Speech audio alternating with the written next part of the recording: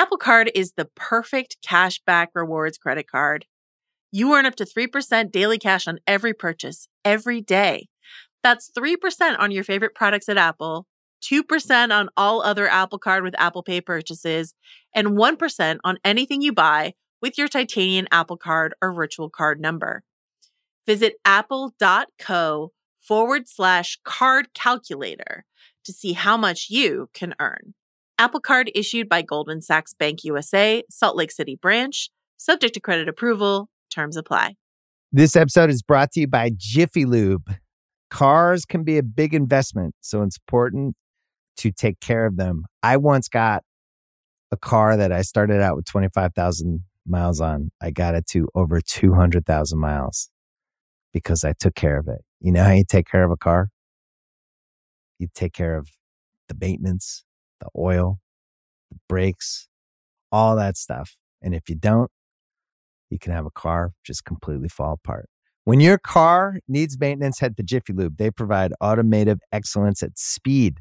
Get your oil change, brakes checked, tons of other multi-care services. It's all done by expertly trained technicians who actually care about taking care of you and your car. Jiffy Lube, car more. To find coupons and start an instant online estimate, visit jiffylube.com.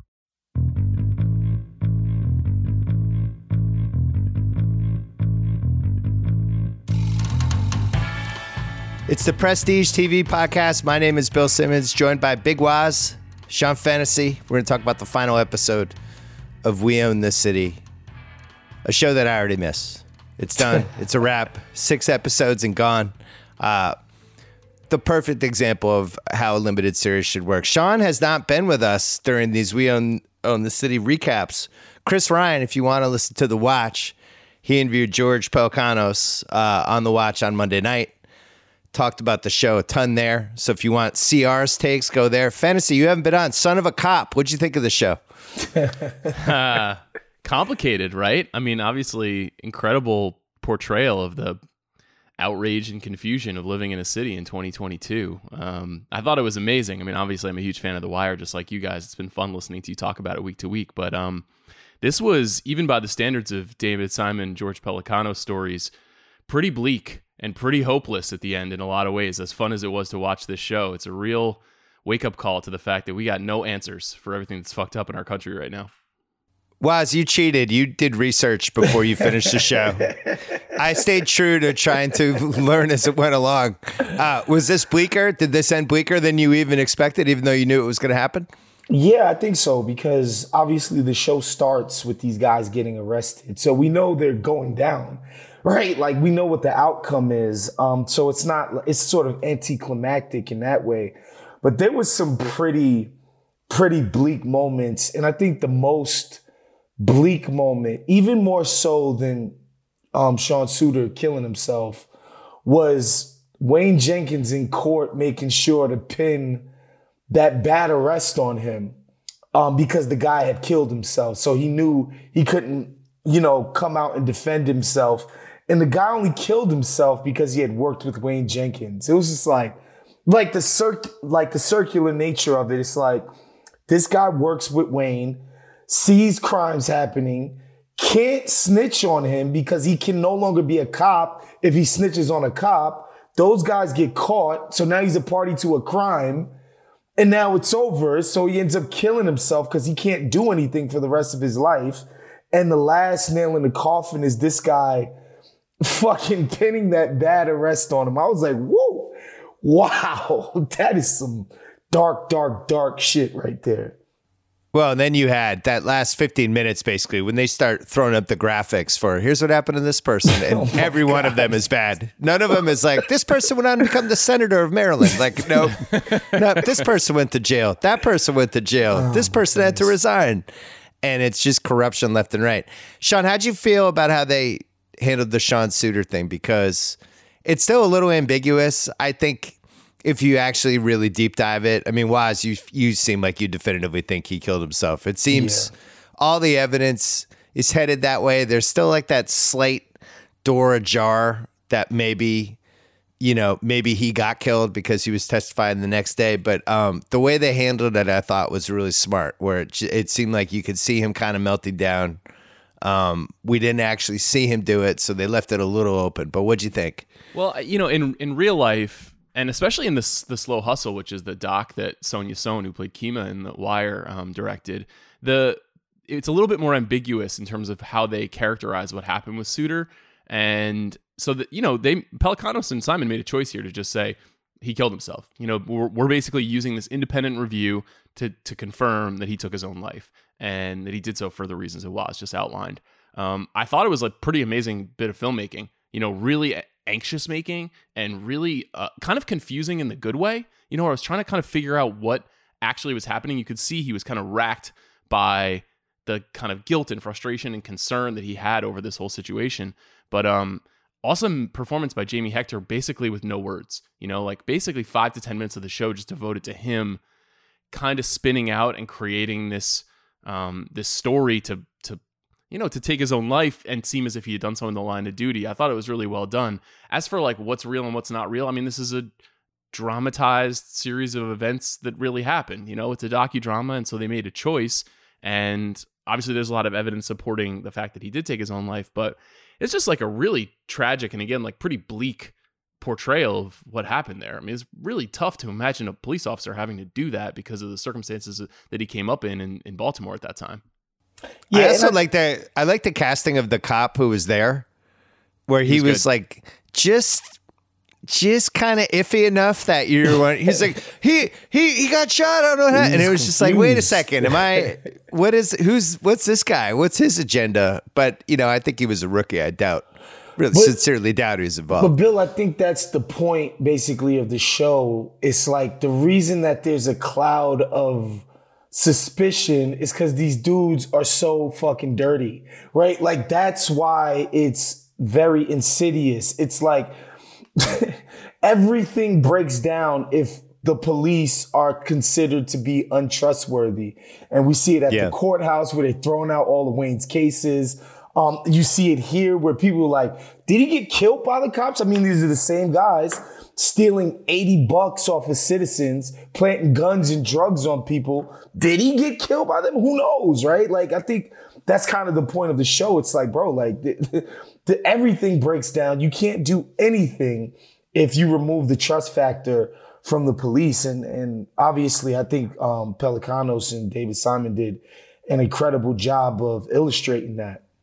Well, and then at the tail end, they talk about by 2022, the murders are the worst they've ever been. And there's just been now that's not only the case for Baltimore. I think there's a couple cities that you could say the stats have gone up, but I think it makes a lot more sense when you see it laid out. And that's the genius of these guys. This is what they did with The Wire too. They do the painstakingly put this jigsaw puzzle together so you understand this one big picture outcome of it. In The Wire, it was, why can't this city stay out of its own way? And it starts at the basic premise of they can't even get the schools right. And these people grow up and they can't stay in. And then this happens. And then they just lay it out. And I thought they did that in this too. It was only 6 episodes, but by the end of it, I just felt like the puzzle made sense. And I thought it was the right amount of episodes too, Sean. We talk about this a lot on the Rewatchables. Should something be a movie? Should something be a TV show? How long should something be? This was the right amount. Yeah, we're in this moment now where there's so many miniseries like this, expanded series, and almost all of them are 8 to 10 episodes, and they all feel too long. And this one, I don't know if it left you wanting more because of how intense this world is that they created, but they did some smart stuff. One of the things I feel like is most underrated about The Wire, because we love Stringer and Avon, and we love McNulty and Bunk, but I always thought it was a really interesting portrayal of how city government works. And even though Carcetti could be a cartoonish character at times, it was really good about how you basically make deals to survive in politics. And this only had a couple of scenes like that, but there was that key scene in this last episode where you watch the mayor and the government negotiating with the police commissioner about, pay and overtime and how we're going to balance the budget. And that's real. I mean, that's the most important part of this story is that people are trying to protect power. They're trying to protect money.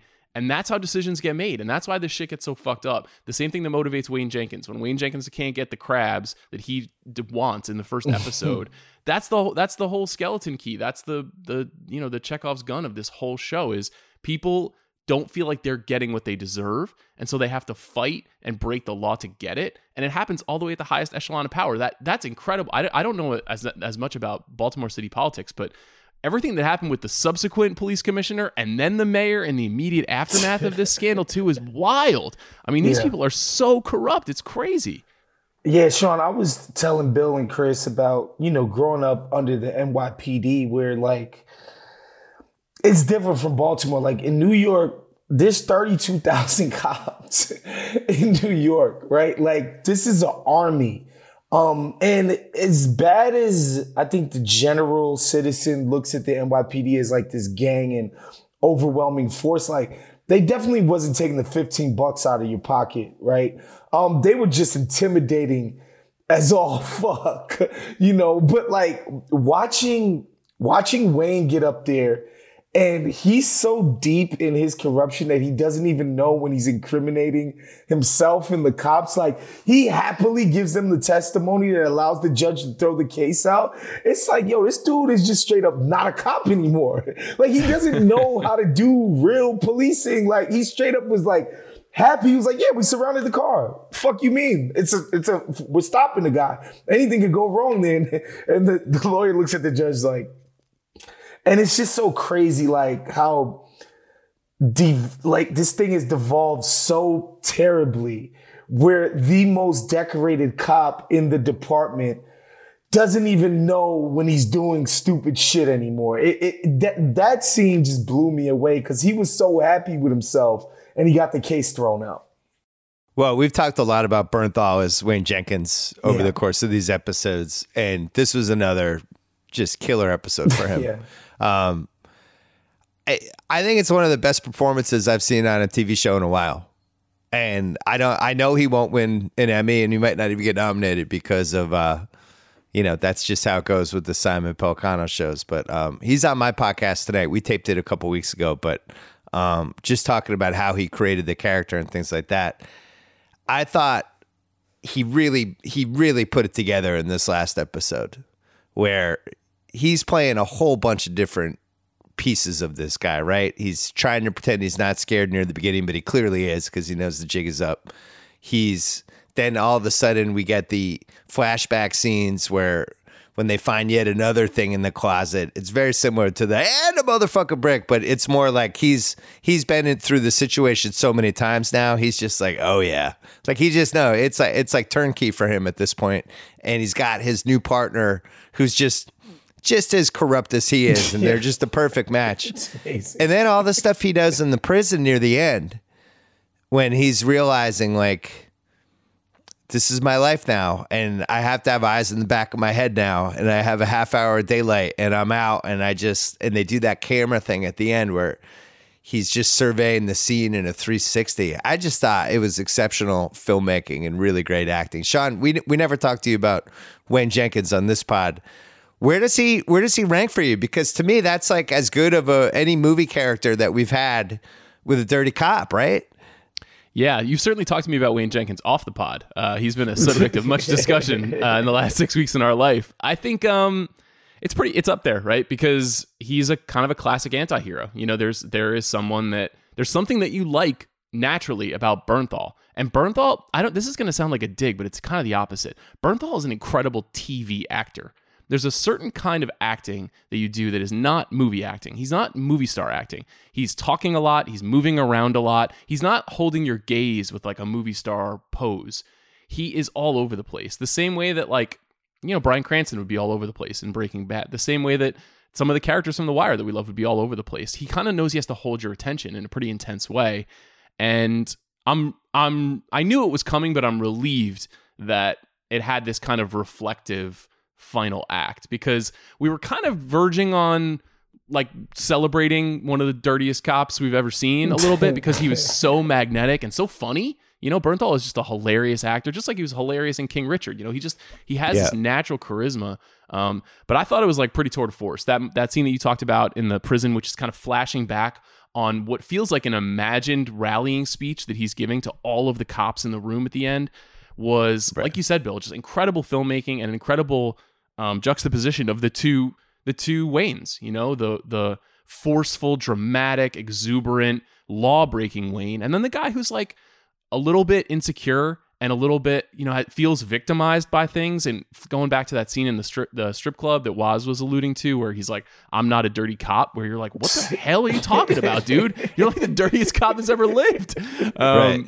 Yeah, put some respect on my name. It's like, really? Wow. So He's he's still just from amazing. anybody.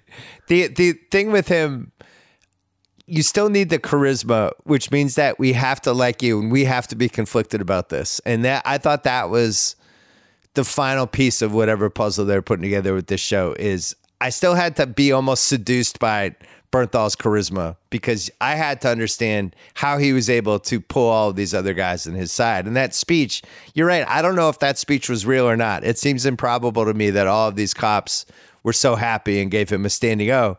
That speech was awesome. And it spoke to kind of how he saw himself in Baltimore versus how we saw him, which was he was just a straight up criminal and an absolute terrible thing and a pox on the community. But he didn't see it that way. He saw himself as he was a movie character. What else did you see with Bernthal, Wes? I mean, man, you mentioned liking the guy. I think more important than me personally liking the dude is that you understand why his colleagues revered him. Like it's made plain to you. Like he's putting money in people's pockets. Straight up. There's no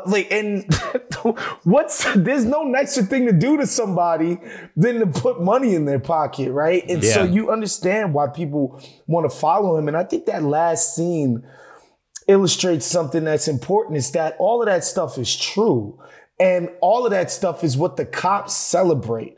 When, like, in our industry, there's no like, this is a great podcast and this is how you know it, right? But with the cops, it's like when you retrieve a bunch of guns and drugs, they literally call reporters, bring cameras and microphones, literally get a table and put the stuff on there to display it like, we did it, right? And Hey, it's their Academy Awards. exactly. Right. And Wayne was great at doing that specific thing. Like when the cops want to celebrate themselves, that's what they do. And he was always delivering those outcomes. And that's why I think all of those damn cops are like, yeah, that's what we're in it for. And the show basically shows you this is how you achieve that stuff. And it's rotten, you know. And I just think, and there were parts of the show where, you know, the David Simon sort of lecturing happens, right? Via the characters doing all of these info dumps where, you know, David Simons clearly has it's stuck in his craw that the drug war is like horrible and all of that stuff. And they do all of that. But I think the show was subtle enough about this is what makes you a great cop. This is how you achieve those ends. And it's obvious that it's fucked up. Like, I don't even think it's hard to come to that conclusion. You know, Sean Bernthal, Ray Liotta dies a few days ago. And I was thinking during this episode how Bernthal was kind of the 2020s version of Ray Liotta and actually is on his way to having the career that I kind of wish Ray Liotta had had. Because, like, we're doing Copland for the rewatchables this week in honor of such Ray. A great movie. Right, you look at the IMDb and it's like it didn't get to where the promise of Henry Hill and Goodfellas is. And he had some good stuff, but I think the thing that made him special as an actor was he was so charismatic and likable, but could also... he could be frantic, he could be menacing, he could be all of these different things, and you never truly knew. And that's why Copland is such an important piece to the Ray Liotta thing. And I think Bernthal has a lot of those same qualities. I just didn't make that connection until this last episode. What do you think of that, Sean? Am I reaching because Ray died, or do you see it? No, I think you're right. Well, I mean, obviously Copland is about corrupt cops, and this is a show about corrupt cops. But you're right. There was something kind of sinister and dangerous, but also, like I said, a little bit insecure about Ray Liotta too, you know, always a little bit like having to over-explain himself in movies and kind of like flying off the handle to justify his actions in the same way that Wayne has to. And, you know, I think Liotta had a great career, but by the standards of just like any actor alive, but maybe not by the people that he was always in films with. I mean, he was in multiple movies with Robert De Niro, so you can't stack up to a career like that. Bernthal, where he goes is really interesting because, like I said, I think he could become, a kind of like a more handsome John C. Reilly if he wanted to. He could just be like the number 2 guy in great films for the next 30 years. But honestly, the best stuff that he's done to me is this and The Walking Dead. Like I thought on The Walking Dead, where we all, kind of recognized his talent, that's where he was at his best. Like we want to be with him like almost on a week-to-week basis. He's just such a captivating dude. Yeah, he could have been in something wild like that, like those kind of roles. I'll be interested to see how it plays out because there's a world in which one of these great directors just is like, that's my guy. Like he feels very Tarantino-y to me. I could see Tarantino being like, I'm just working burnt. Like Tarantino's probably not directing anymore, or somebody like PTA or whoever, where somebody, Adam McKay, being like, you know what, that guy should be in Step Brothers with Will Ferrell. Like I do feel like there's going to be some variety coming up. What were you going to say, Wes? No, I feel like if we're talking about dirty cops, like we got to mention Denzel in Training Day because that's obvious to like big cop. That's the apex of dirty cop and the duality of it, right? Like these guys are oftentimes combating legitimate bad dudes, bad actors in the community, while also themselves performing bad acts against citizens. And of course, Denzel in Training Day is just, and I think he's channeling a lot of that stuff, right? Like, you want to go home or you want to go to jail? Like I think Bernthal is channeling a lot of that stuff, right? But I find myself thinking about Denzel a lot watching this show. Because just, some of the stuff that he's doing with the cigarettes and like, he's just so good at being this character. Bernthal, to me, was definitely embodying a lot of that Denzel and Training Day stuff. And a little Richard Gere in Internal Affairs, too. And then, Sean, we didn't talk to you about the Treat, because me and CR and Waz covered this last time, but the Treat Williams just casting decision of this, as I know you like that movie. How'd you feel about seeing Treat again? I mean, it's not surprising that Pelicanos and Simon love Prince of the City. Prince of the City, if people haven't seen it, like you said last week, Bill, you should definitely check it out. Fascinating story. I mean, obviously, Lumet also made Serpico, and there's a little bit of Serpico in this story as well about, what does it mean to be a good cop versus a bad cop.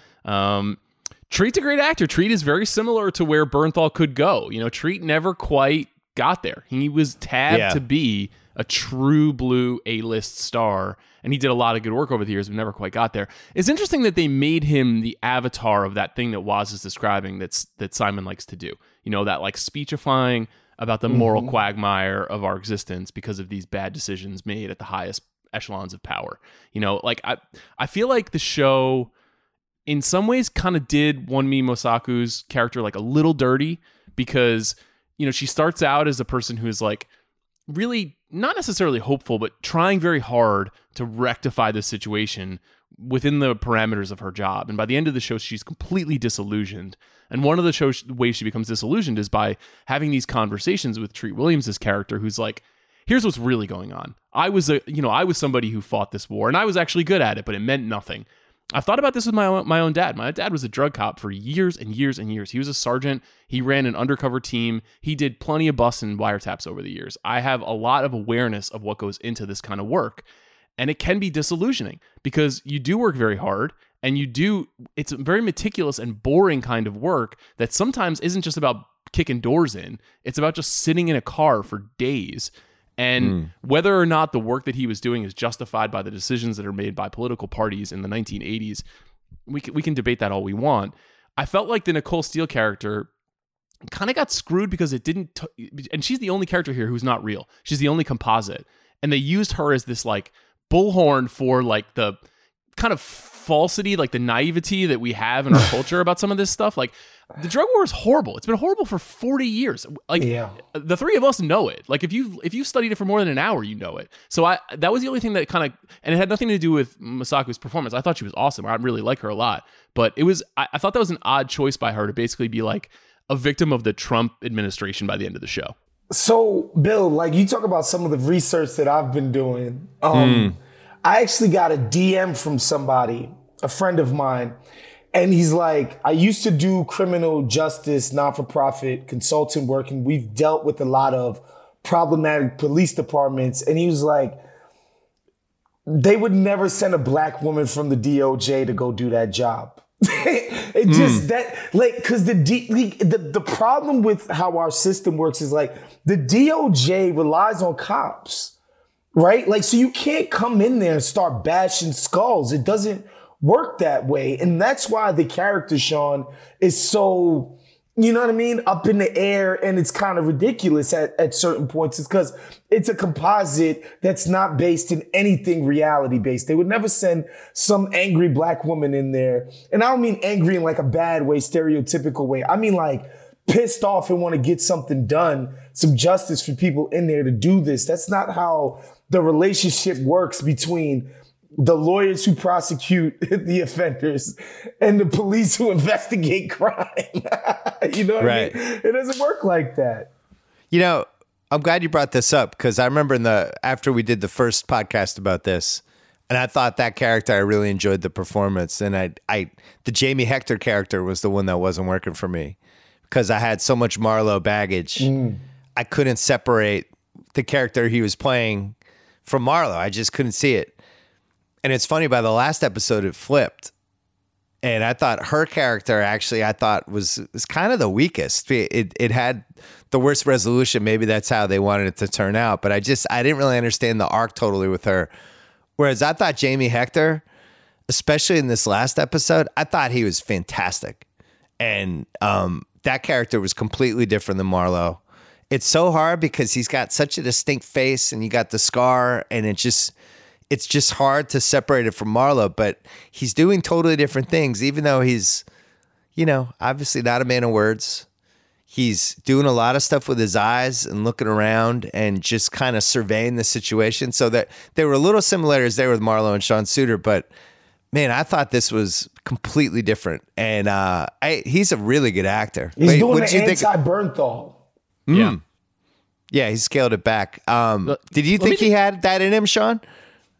I don't know. I mean, people pointed out that he's been on Bosch. I've never seen Bosch. Maybe Waz, you pointed that out. My dad's favorite show. I was forced to watch a few episodes of that back in the days. I thought it was a really not interesting exactly character. We own the city, I will say.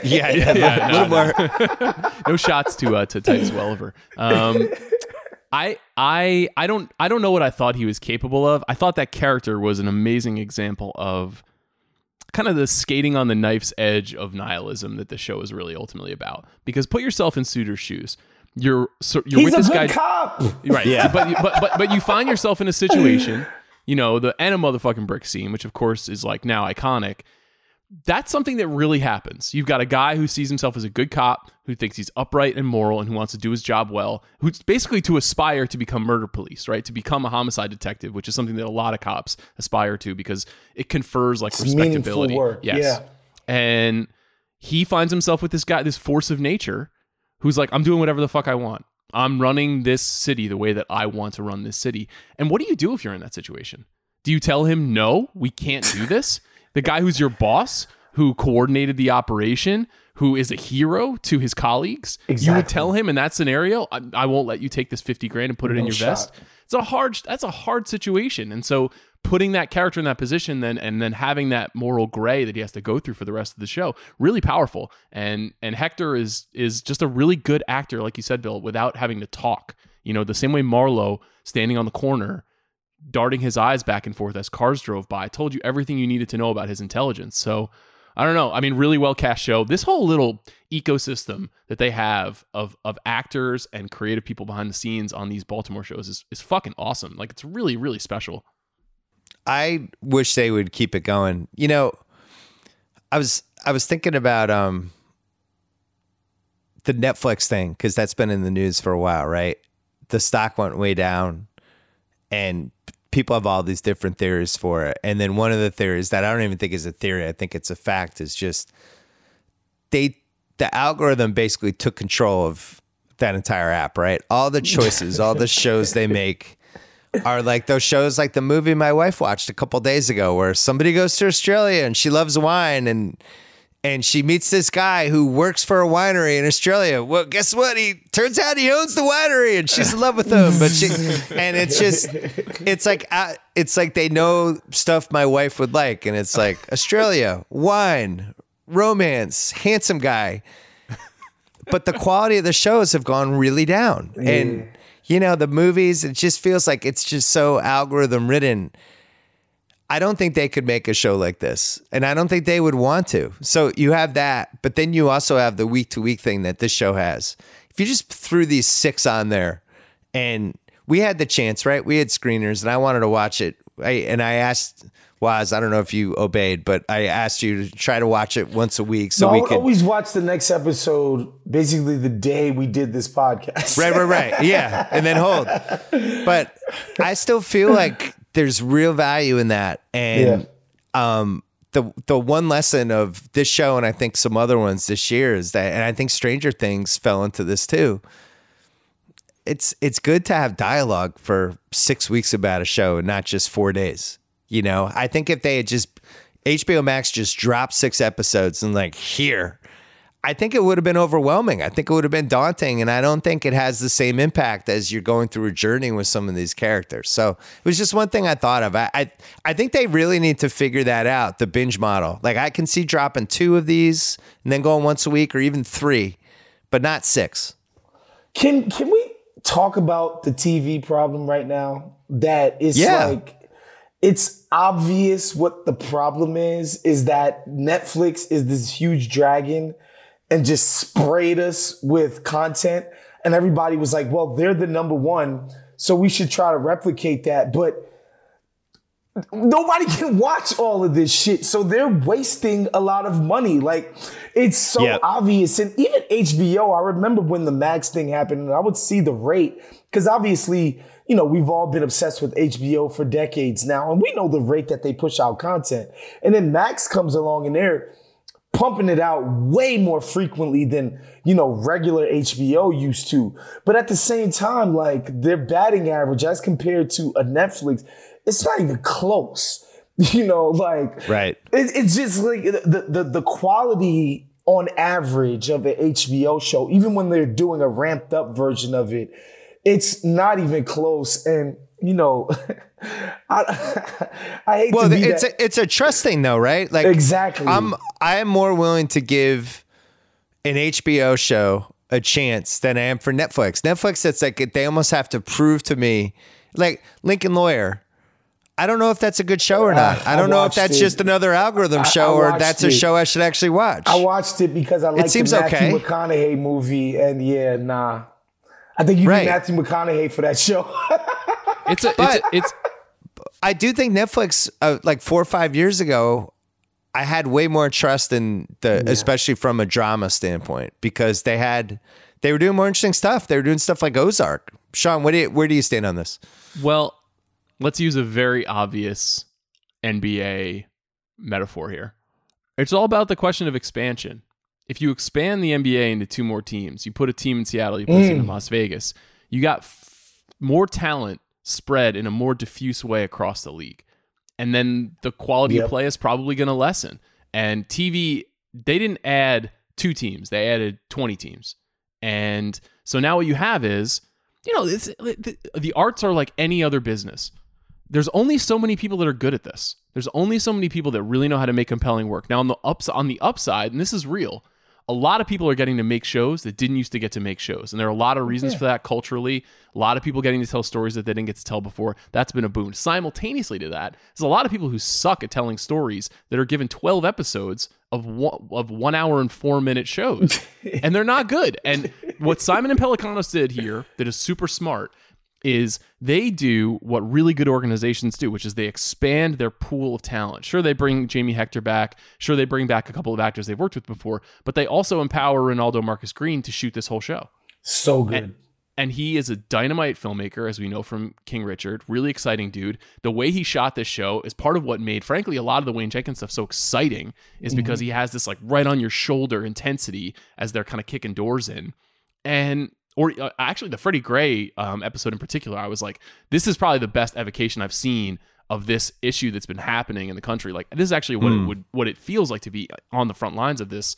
And so they're just expanding their talent pool by plugging someone gifted into their system, which is really how you get quality work over the years. It's like, you have to learn how to get better at the work. You can't just say, here's $50 million. You've never run a show before. Good luck. We're going to put it on Netflix and everything's going to drop on June 1st. Like, that's not a way to create quality work. This is a system that really works well. And HBO, you know, we're obviously biased, Bill, but their track record is 25, 30 years long at this point. Like, there's really no comparison in my mind. Well, and they care about the quality too. I'm glad you brought up Ray Green, because that's another thing that I think made this show special. They just catch a director at a point where 2 years from now, he's not directing the show. Yep. He's a big headed dog. He's headed for greener pastures, and he's just not going to be like, cool, I'm going to spend it. Spider-Man movie, honestly. That's that, or he's doing Top Gun 2 or whatever. Yeah. Like, that's just how this works. But I think with the Netflix thing, I don't know the answer, because I feel like this is where we're going with television, right? I think The Offer, which was on Paramount, is a really good example of this. That was a 10-episode show that I think if it was 6 would have been awesome. Completely And agree. 10, it's just too fat and bloated. I couldn't keep up with it. But here's the thing, too. I think the problem is a problem of democracy. And by which I mean the masses like bad stuff. And so Netflix, that thing you said about your wife and the algorithm, and like that being the opposite of what we own this city is, like, this is what the masses want. Like, Sean, I watched Spider-Man, the third one, No Way Home or whatever, on a flight back here from New York. And I was like, the first 2 movies are just way better than this shit. But guess what? When it came out, I remember you on your shows, it's like, people came out to see this. COVID be damned, the people love it. This is what the people want. Yeah. This is what they want. I don't know what to say. The masses have horrible tastes. And so we're just at the mercy of this. But that's how democracy works, you know? Yeah, I think Unfortunately. Apple suffered from this too. Apple's shot the t-shirt cannon with some shows. And it's a little Netflix-esque where it's very algorithm-y, it feels, even though they don't have the same algorithm advantage Netflix does. But you can just see that all of their choices are these big, broad, we're trying to appeal to either like this will appeal to our Asian market, or this will appeal to our like rom-com market. And they just go huge, but they haven't made a lot of good stuff, you know, and the biggest success they've had was just a movie they bought. You know, the offer, Bill, is such an interesting portal into some of this kind of frustration that you're talking about, because the whole point of that show is showing us the ways, like how hard it was for creative people to be trusted by the powers that be. You know, like the studio is owned by an oil company in the 1970s. They have all this money and they're trying to fix Paramount. Robert Evans is trying to get hits. And they're turning to Francis Ford Coppola, a true artiste, you know, somebody who is like, I need to do all the things that feel true to my vision in order to execute on this story. And it's a war. It's so much of a war to get this stuff done that they made a 10-episode TV show about it. And the same is true today, except there's a lot of scientific reasoning going behind the way decisions are made, as opposed to entrusting talented people. Now, trusting talented people, as we all know, is complicated. Talented people are complicated. You know, they can be unpredictable. Yeah, but fucking Waz is so complicated. Yeah. Can't believe we're still with him. I was just about to make an ESPN joke. You beat me to it. Fair. But so anyway, like if you don't trust the talented people to do their work, and you push them and say, we need a show for women 18 to 34, you know, unmarried who have a cat, you're going to get a certain kind of show. You know, like that's and it's not going to feel creative. It's not going to feel original. You know, We Own the City is not an invented world. It's based on a true story. It just so happens to be made by deeply creative people. So I don't know. That's the lesson to me is empower them. I think it's worse than that. I think, especially like a place like Netflix, I think they think their audience, like they're going for the biggest collective number they can get. And their assumption is that audience is not that smart. Yeah. And they have to dumb things down. Yeah. And you think like there's a strategy with their shows where every show has to have a little cliffhanger, so it'll make you want to watch the next show. And it has to be easily explainable, and it has to have that trailer that the moment you click on the show and you say, "What's this?" They're explaining the show to you. They're putting, like when those little kids, when they're in the mall, the kids that can't sit still, and their mom has to have the kid on a leash. Sean, don't ever put your kid on a leash. I'm all-time anti-leash for humans. Too late. They have to put their kid on the leash because the kids, and it's like Netflix puts the leash on their viewers, and they're like, "Here, we don't trust you to walk around the mall. We're going to have to pull you. And this is what this movie's about. And you're stupid." And I don't think that's going to win. I really don't. And I really think that's part of the reason their stock price is down. Yeah, I'm a little bit more cynical because, you know, when the Queen's Gambit thing came out and it became this runaway hit, and the creator was like, these motherfuckers didn't want to do this. They just didn't want to do this. Like, everybody thought this was a waste of time and it failed. But like, the reality is, like, for every Queen's Gambit, there's like 7 Bridgertons. So like, there's like 70 Bridgertons. You know what I mean? Like, and just so the audience knows, if you haven't seen that show, it's fucking bad. Okay, it's bad. It's just bad, objectively. But guess what? It's a major success, major hit. And, you know, at the end of the day, if you're Netflix and, you know, you're held accountable by stockholders, et cetera, you're going to put your energies into that, man. That's just you want Outer Banks. You want Outer Banks, and you want Bridgerton. Exactly. Even like Stranger Things, I don't know if Stranger Things happens with the way Netflix is now. I think both things can be true. I think it can be a place where the Queen's Gambit and Squid Game happen, and because of the force of production that they have there, they're just making so much that they are going to land on some truly original or interesting stories.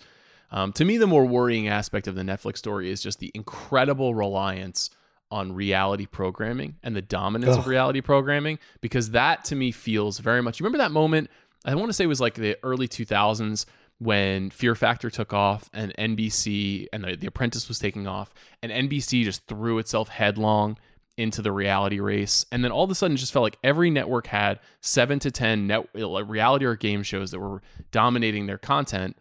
And then it basically hollowed out a generation of creative voices. And that led to the rise of HBO and Showtime and all that stuff. But if Netflix, which is supposed to be a bastion for creators, that is a place that is already taking that lesson less than 20 years later, that this is what people really want, like Waz is saying, and you're right, Waz. It's a little demoralizing, honestly, as somebody who spends a lot of time talking about what's on TV. Especially as a snob like me, who even ended up watching The Ultimatum and liking it. Right? Yeah, I like some of those shows. That's just the for problem. The record. Some of them are entertaining.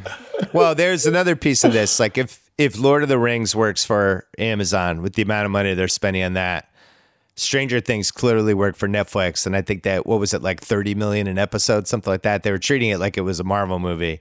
And will these big streamers, they'll both be cutting back on the amount of content they're making, but then gravitating toward the super expensive, always trying to get the James Harden Supermax contract type of shows versus like trying to develop smaller hits, trying to work with filmmakers on their way up and stuff like that. So I have no idea how the next 4 years will play out content-wise.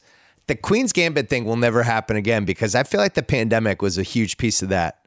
It came along at the perfect time in a whole bunch of ways. All the production had stalled on shows, and it was one of the few shows left that was in the can. It was really good. It opened on a week where there was nothing going on. I specifically remember I was home with my wife that weekend, that Friday, and we're trapped in the house. It was a pandemic. What are we going to do? What's Queen's Gambit? That looks interesting. Now it's like there's so much noise and so much content. I don't think that happens again. Netflix also fired the executive who developed that show like shortly after it launched. So that tells you all you need to know. Yeah, that's not great either. I still have faith. I think HBO, as long as HBO. Yeah. Well, think about faith in HBO. Yeah. Some of the stuff that they've done, like White Lotus, is a good example. Now, should they have done White Lotus season 2? We'll find out.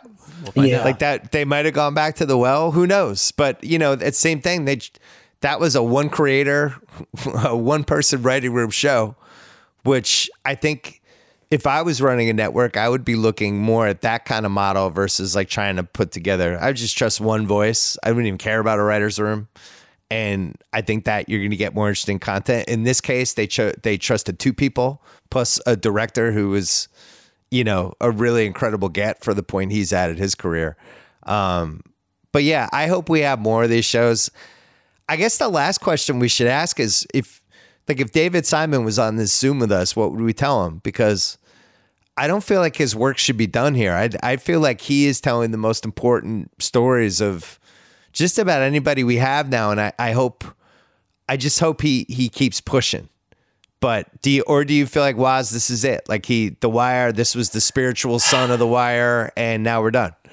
I mean, I enjoyed stuff like The Deuce. I enjoyed the joint that he did with Oscar Isaac, but that just didn't feel as lived in as this and The Wire because, you know, he literally lived in Baltimore, right? Yeah. Like he ate, breathed, slept this stuff. And I think there's a material difference to those works and these works. So I don't know, like how often can you go back to that same well? I mean, I know personally me, now, like if David Simon is doing anything having to do with the city of Baltimore, I'm completely locked in.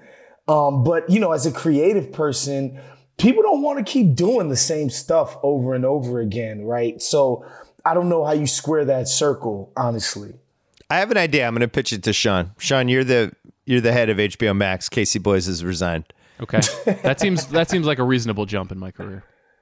Simon, he hits newspapers in season 5 of The Wire, which became a controversial season that is now like severely underrated. Season 5's It's a good excellent. season. People are season 5 wheels Still came better off. than the It's docs. like, yeah, there's one. Yeah, right. There's one mistake. Oh. Yeah, the docs are tough. It's tough. I think season like 5 is to. better than season 2. I know it's hipster to say the docs. Well, they actually showed you how square people are meant. Nah, docs is whack. Stop it. So he Another hits pod for newspapers, but if he dove into newspapers in 2022 in this decade and just what their relationship is to the community, how they've been able to figure out a little bit how to stay profitable, which was, you know, seemed impossible 10 years ago. And it seemed like even recently, 5 years ago, we had the guys who created The Athletic basically saying we're here to kill newspapers. Mm-hmm. And now newspapers seem to have survived that. And they have a lot of complicated stuff in a whole bunch of ways. There's union stuff with newspapers that versus management. There's how to keep talent. There's podcasting. There's all these different things, but also you're supposed to be covering your area. And sometimes there's not money in that. Sometimes there's more area to cover everything. Like the New York Times isn't a New York newspaper anymore. It's a national newspaper. I would love to see him dive into the world of newspapers. I know he won't, but that would be, if he came to me and was like, hey, what show should I do next? I'm really interested in, I just don't feel like anybody's nailed newspapers. Way back when, late 70s or early 80s, they spun Lou Grant off Mary Tyler Moore and they did the Lou Grant Show, which was kind of the prestige show of its time. It won multiple Emmys, and it's an amazing Ed Asner thing where he's just this funny guy on Mary Tyler Moore, and now he's running a newspaper, and they go a whole different direction, and it's an early prestige show. And really, since then, nobody's gone into newspapers at all, which I don't really fully understand. Well, anyway, that's my pitch. It's interesting. I'll say that the stuff in season 5, as I get older, that bothers me more is the serial killer stuff that I felt like was a little bit ham-fisted with McNulty. Yeah, it definitely was. There's no question. You know, when season 5 was airing, I was basically like a young reporter. I was a young writer and journalist, and I thought it was a little bit over the top, the way that they characterized some of that stuff. But I know how angry David Simon is about the way that newspapers work and the way that they devolved in that era. In fairness to him, We Own the City is based on Justin Fenton's book, We Own This City, which he's a Baltimore Sun crime reporter. I mean, he's basically a young pup, David Simon. And so he obviously still has a lot of respect for that world, and especially for the people who do that work, which kind of like Cops is slow and boring and hard and requires conversations and actions that you don't necessarily want to be pursuing all the time.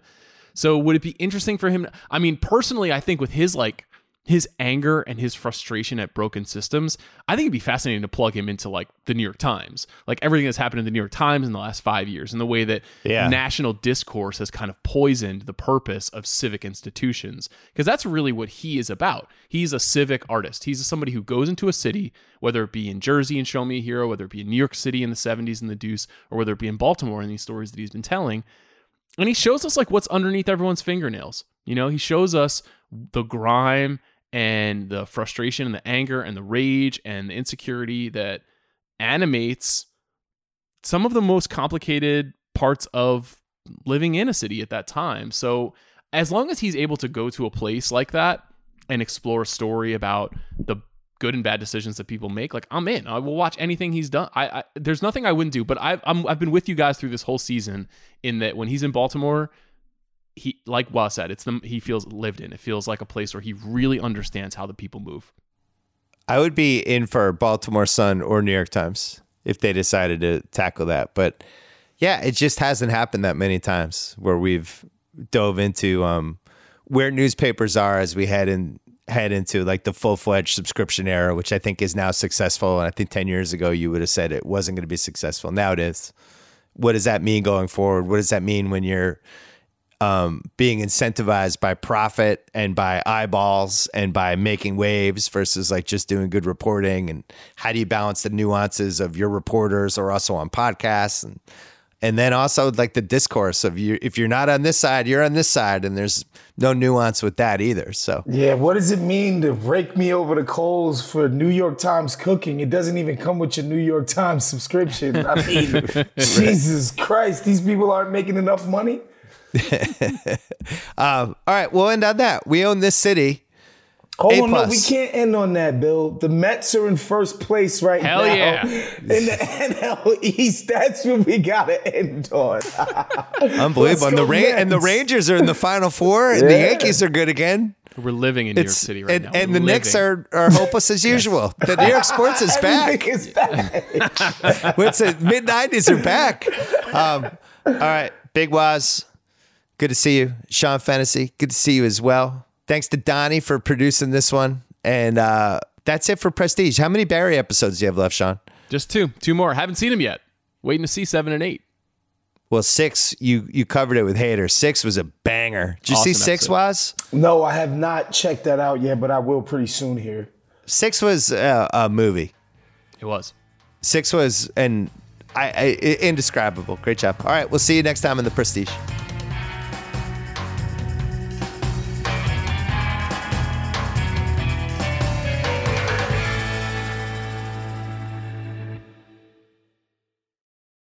This episode is brought to you by State Farm. You might say all kinds of stuff when things go wrong, but these are the words you really need to remember. Like a good neighbor, State Farm is there. They've got options to fit your unique insurance needs, meaning you can talk to your agent to choose the coverage you need, have coverage options to protect the things you value most, file a claim right on the State Farm mobile app, and even reach a real person when you need to talk to someone.